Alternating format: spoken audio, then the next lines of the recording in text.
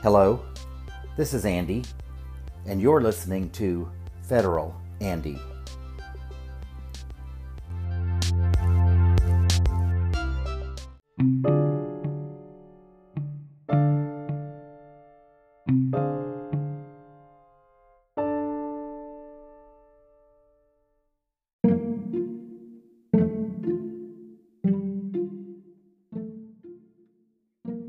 Episode 107, President's Day 2023.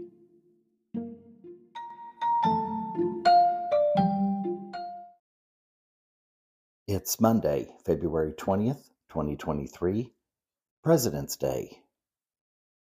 Most Americans were greeted with a surprise news story this morning that President Joe Biden visited President Zelensky in Ukraine for President's Day, although he was a little ahead of our official President's Day. This was a surprise visit. It was not on the White House schedule. White House aides in the week before the visit last week, when asked if there was a visit planned to Ukraine by President Biden, they said no, there was nothing scheduled. Obviously, this is something you want to keep kind of quiet. Apparently, the last time President Biden and his wife, Dr. Jill Biden, were seen in public was Saturday night, and the airplane, Air Force One, took off very quietly under cover of darkness at 4:15 in the morning on Sunday to fly to Ukraine.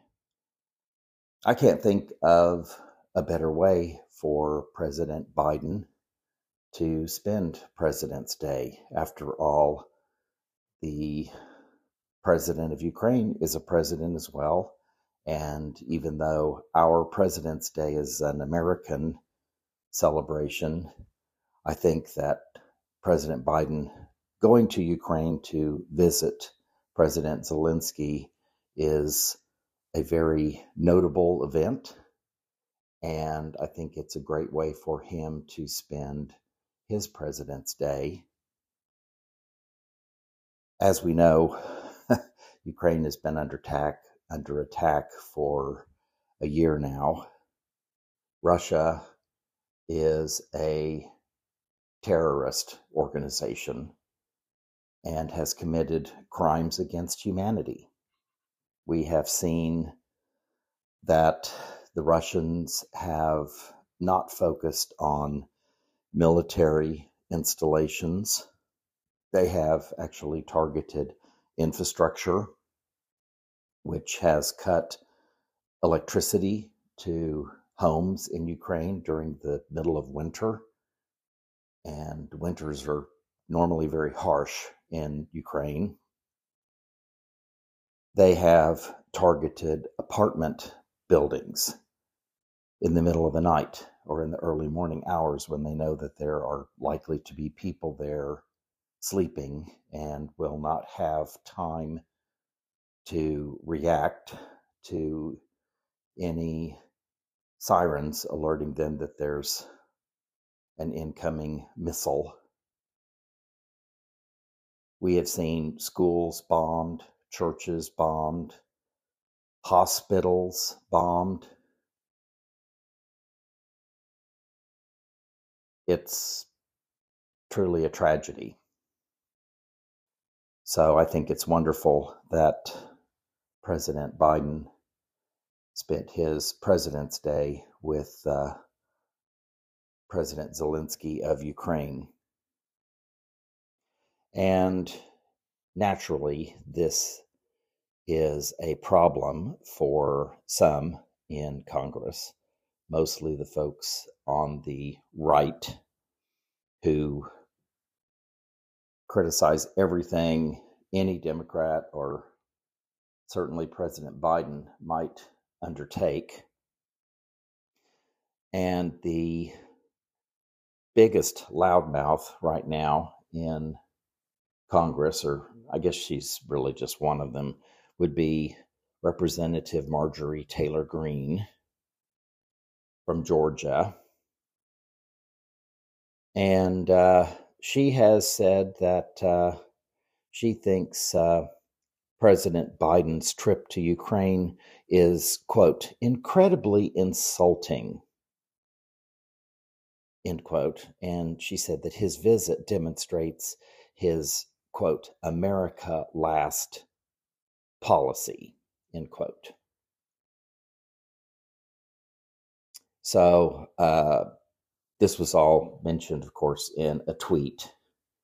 And the tweet said, quote, "This is incredibly insulting. Today on our President's Day, Joe Biden, the President of the United States, chose Ukraine over America while forcing the American people to pay for Ukraine's government and war.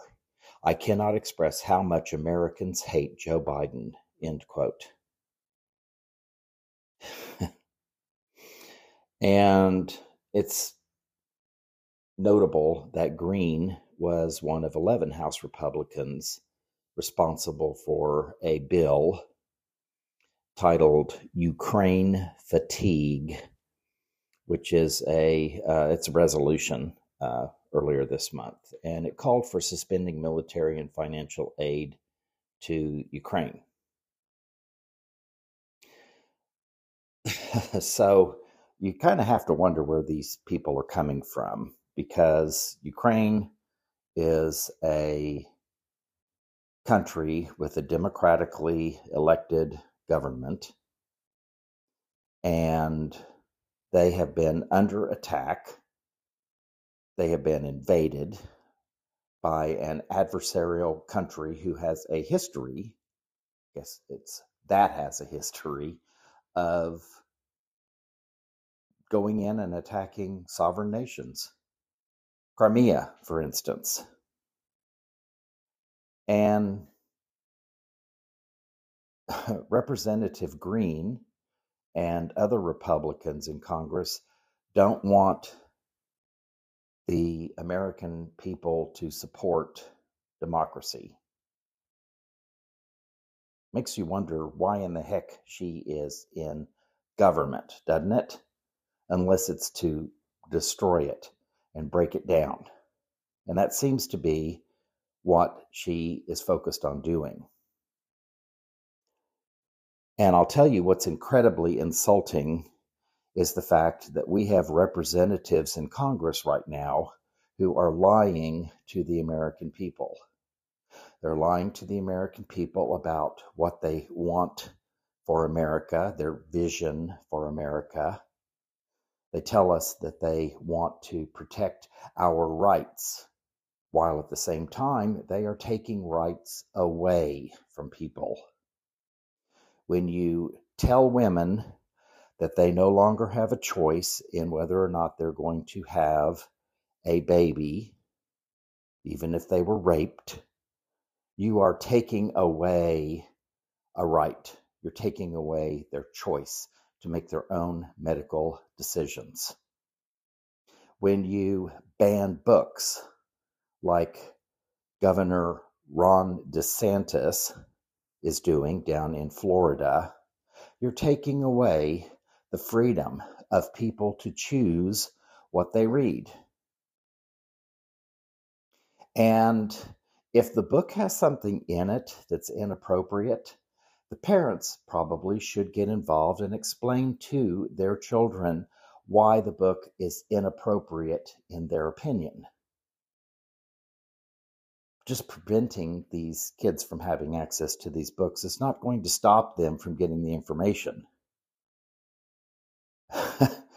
I remember when I was a kid, if I was told, oh, you can't watch this, or you can't do this, or you can't read this, it made me even more curious about what was going on. Why can't I?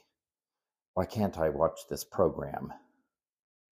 That didn't happen very often in my house. My parents would let us watch things, and my mom especially was good about talking to us about what we were seeing. I can remember watching things about Vietnam on TV and having conversations with my mother about what we were seeing. And I can remember Watergate, same thing. And I remember my mom saying that what President Nixon had done was wrong and should not be tolerated. So I should say that Marjorie Taylor Greene was not the only Republican who felt it was necessary to speak up.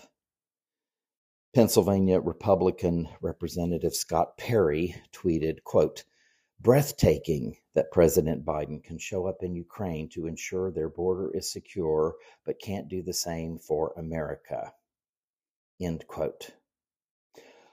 Well, Representative Scott Perry, maybe somebody needs to remind you that it's actually your job to fix the problem at the border. You are in the House of Representatives, and you are supposed to write bills and get them sponsored and get them to the floor where they can be voted on and hopefully passed and then sent to the Senate, which the Senate does the same thing.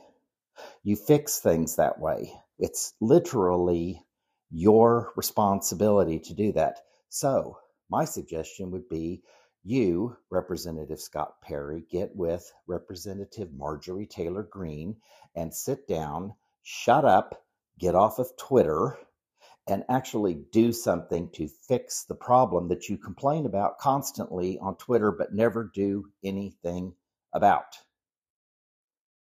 Good grief. Enough. Earn your salaries. And of course, another Republican representative from North Carolina had to chime in again on a tweet. And this was Representative Greg Murphy. And he said, quote, "So it takes 2 years for Joe Biden at POTUS to visit the war zone he created at our southern border, but then he goes to see another war zone he created in Ukraine," end quote. Well, Representative Greg Murphy, apparently you aren't able to pay attention, or you have the attention span of a gnat, because the war zone in Ukraine was not created by President Biden. It was created by apparently someone you're quite fond of, Vladimir Putin of Russia. Of course, I can see where you might be confused, because the previous president in the White House, Donald Trump, the Republican, was subservient to Vladimir Putin. And you can see that in multiple pictures that were taken of the two together while Trump was president. Very, very much subservient. How does it feel to have a president who is a doormat for Russia? Huh? Because that's exactly what Trump was.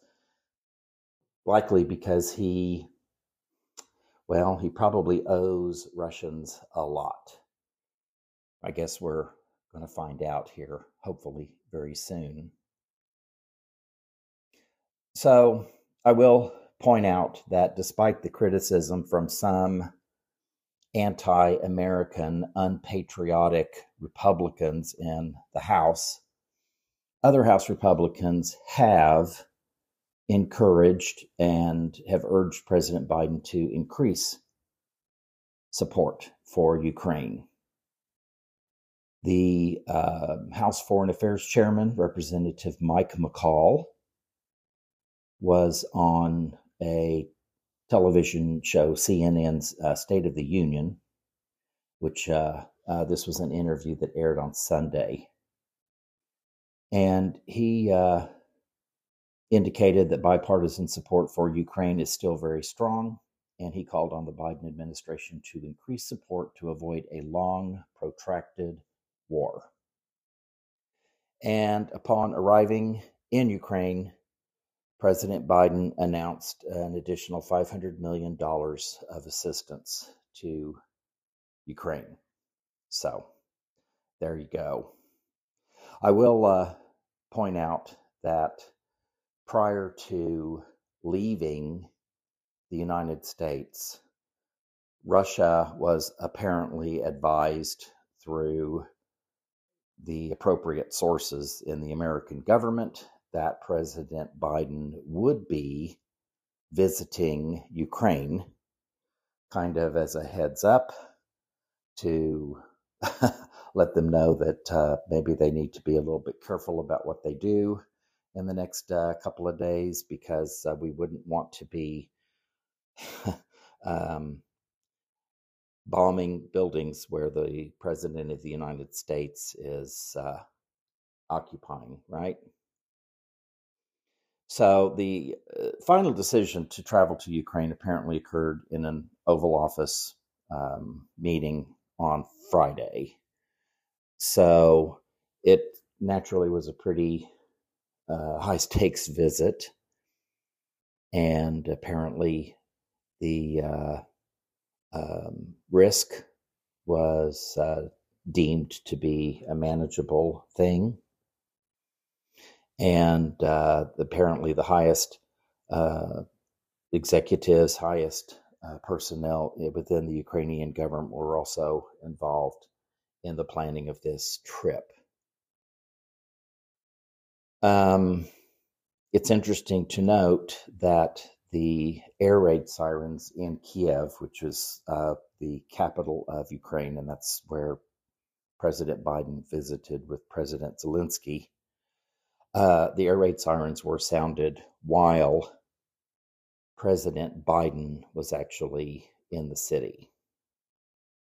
So the thing that kind of surprises me is, even though Ukraine has been under attack for a year, when you look at the photos of the city, at least the parts that have not been bombed, it is clean. There's no litter or trash blowing around. You can see trash cans with liners neatly placed along public access areas and parkways, things like that. Everything looks neat and clean and tidy. And it sure seems to me that the Ukrainian people have a lot more respect for their country and a lot more pride than even Americans do. I am always shocked at how much Americans seem to disgrace the country by throwing litter and trash around. Every 4th of July in the city where I live, there's a big fireworks show. And the city puts on the display, and they do it in an area that's a very popular part of the city, where there's parks and jogging trails and things like that. And it's always amazing to drive through those areas the day after, like on July 5th, and see all of the litter and trash blowing around. And this is after a lot of it has been picked up overnight by city employees. And I just think, how difficult is it for people to pick up their trash and put it in one of those plastic bags you get at the store, or take it to a trash can, which is all over the place. They had trash cans. Instead, they just throw their litter on the ground and they walk off and leave it. That's disgraceful. And anybody that tells somebody or thinks that they are a patriot, but yet you do something like that, or you throw litter out on the streets while you're driving, no, you're not. You're a disgrace. So President Biden signed the guest book while he was in Ukraine. And in the guest book, he wrote, quote, "I am honored to be welcomed again in Kiev to stand in solidarity and friendship with the freedom-loving people of Ukraine, Mr. President. Please accept my deepest respect for your courage and leadership. Slava Ukraini. That's glory to Ukraine. Joe Biden. End quote. So there you go. And with that, Biden left the Ukrainian capital, and the reporters in his press pool who were traveling with him were not allowed to keep their electronic devices with them while they were on board Air Force One. Apparently, they were advised that this trip was not to be publicized, and apparently there is an agreement between the press and the White House that if they want to continue to be invited and allowed to go on these trips, that they, when they're told you need to keep this quiet until we tell you it's okay, apparently they do comply, because President Biden had visited Ukraine and had left the city before anything was announced, as far as I can tell, anyway. President Biden arrived at 8 o'clock a.m. local time, which is 1 o'clock a.m. Eastern time here in the United States. And he met with Ukrainian President Volodymyr Zelensky, and he walked around central Kiev while he was visiting. And President Zelensky of Ukraine said that President Biden's visit to Ukraine leaves Ukraine closer to victory. So I still have to question why we have so many people in Congress who apparently dislike democracy so much. And I don't support war at all. I've never liked war. I don't feel that it really resolves anything. It destroys families and tears apart cities and countries, and then it costs a fortune to rebuild. The impact on the environment is awful. And I don't think that that is the way to go. I think we need to spend more money and more time on diplomacy and having conversations and working things out, more so than having a strong military. Although I understand there's a need for a strong military, but we have to do it within reason. And our military budget here in the United States has been out of control for a long time, and there's a ton of waste. And it's my understanding that audits seem to be inconclusive when the Pentagon is audited. It seems like there's a lot of money that is just misplaced. Iraq is one of the big examples there. So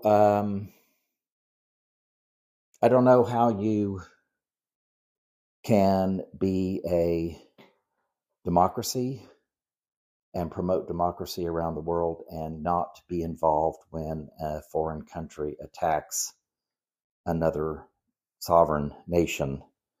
You can't just stand by and let it happen and promote democracy and freedom and liberty at the same time.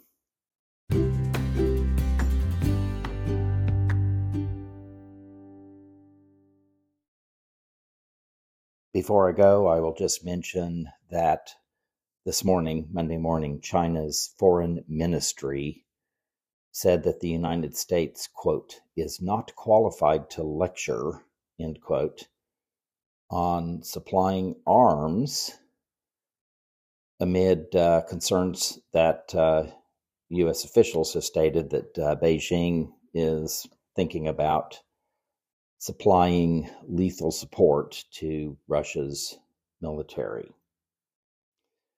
And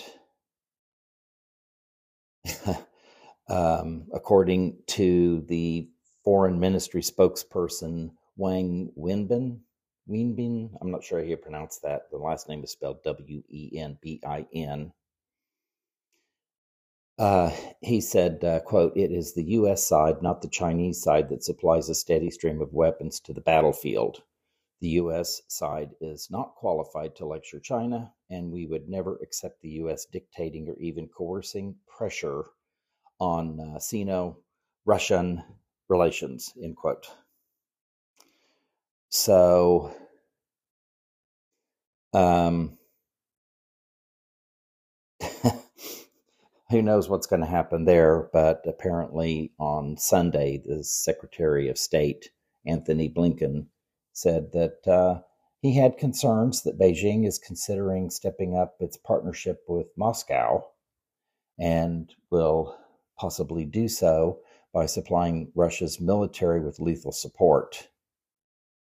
And apparently, Blinken raised this issue when he met with China's top diplomat, Wang Yi, on Saturday.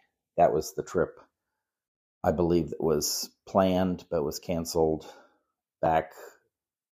Has it been 2 weeks? I guess it has been. No. Anyway, whenever the Chinese balloon was first spotted, Blinken had a trip scheduled to go to China or to have a visit with the Chinese, and it was canceled and apparently rescheduled. So this is a problem. It adds an additional potential conflict to this aggression by Russia to take over countries. And I think it's basically a damnation of capitalism, which we don't have. We truly do not have capitalism in this country because capitalism requires competition. And when you look at how many airlines we have today compared to how many we had back in, the 1970s, you can see that the competition is much less today. And we have allowed American companies to outsource just about everything you can think of to other countries because labor is cheaper and they can funnel more money to their CEOs and their shareholders. And if that means the United States loses jobs, has to shut down manufacturing plants, well, so be it. And if that means that we are at another country's mercy for things like, chips that go into circuit boards for cars, computers, electronics, or things that need to go into the drugs that we depend on to keep people alive. So, and I think the pandemic that we had, which I think we still are in the middle of a pandemic. I don't think it's over, but we know how badly the supply chain has been disrupted, and a lot of it has to do with the fact that China shut down, and we depend on China for so much. Well, what if we get involved in some sort of an altercation with China, or what if China decides to side with Russia and the aggression, and then we're on opposite sides? What do? We're certainly one of China's largest customers. They depend on the United States and the United Kingdom, or the European Union, actually, for a lot of income. And I think the European Union is certainly on our side and on Ukraine's side in this altercation with Russia. But what if China says, we're cutting you off? Could be a problem. We need to start penalizing companies that outsource jobs and manufacturing. Companies that build manufacturing plants outside of the United States should have their taxes increased for doing that, because they can afford to pay higher taxes since they're saving so much on labor costs, right? And then companies that bring jobs back to the United States and build plants, or instead of building, how about remodeling existing structures so that we're not destroying the environment at the same time? And give them the tax cuts for bringing jobs back. And I think maybe we even ought to consider taxing corporations based on how well they pay their employees, how many employees of their companies depend on government assistance for shelter or for food, and things like that. Maybe we need to change the tax policy so that it favors America and American jobs for a change. At any rate, I'm going to let you go. I hope you have a great Monday, unless you have other plans. Happy President's Day to all of the legitimate presidents out there. And the next podcast that's on the schedule is for tomorrow, but it might be Wednesday on that one. I'm not sure. Take care. And again, thank you for your time. I appreciate it so much. Thank you for listening. I would be grateful to you if you'd subscribe and share this podcast to let your friends and family know about it. You can also find me on Twitter at Federal Andy, and I'd be really grateful if you would follow me. I usually follow back. Be happy, safe, and healthy, and I'll hopefully be talking to you again next week.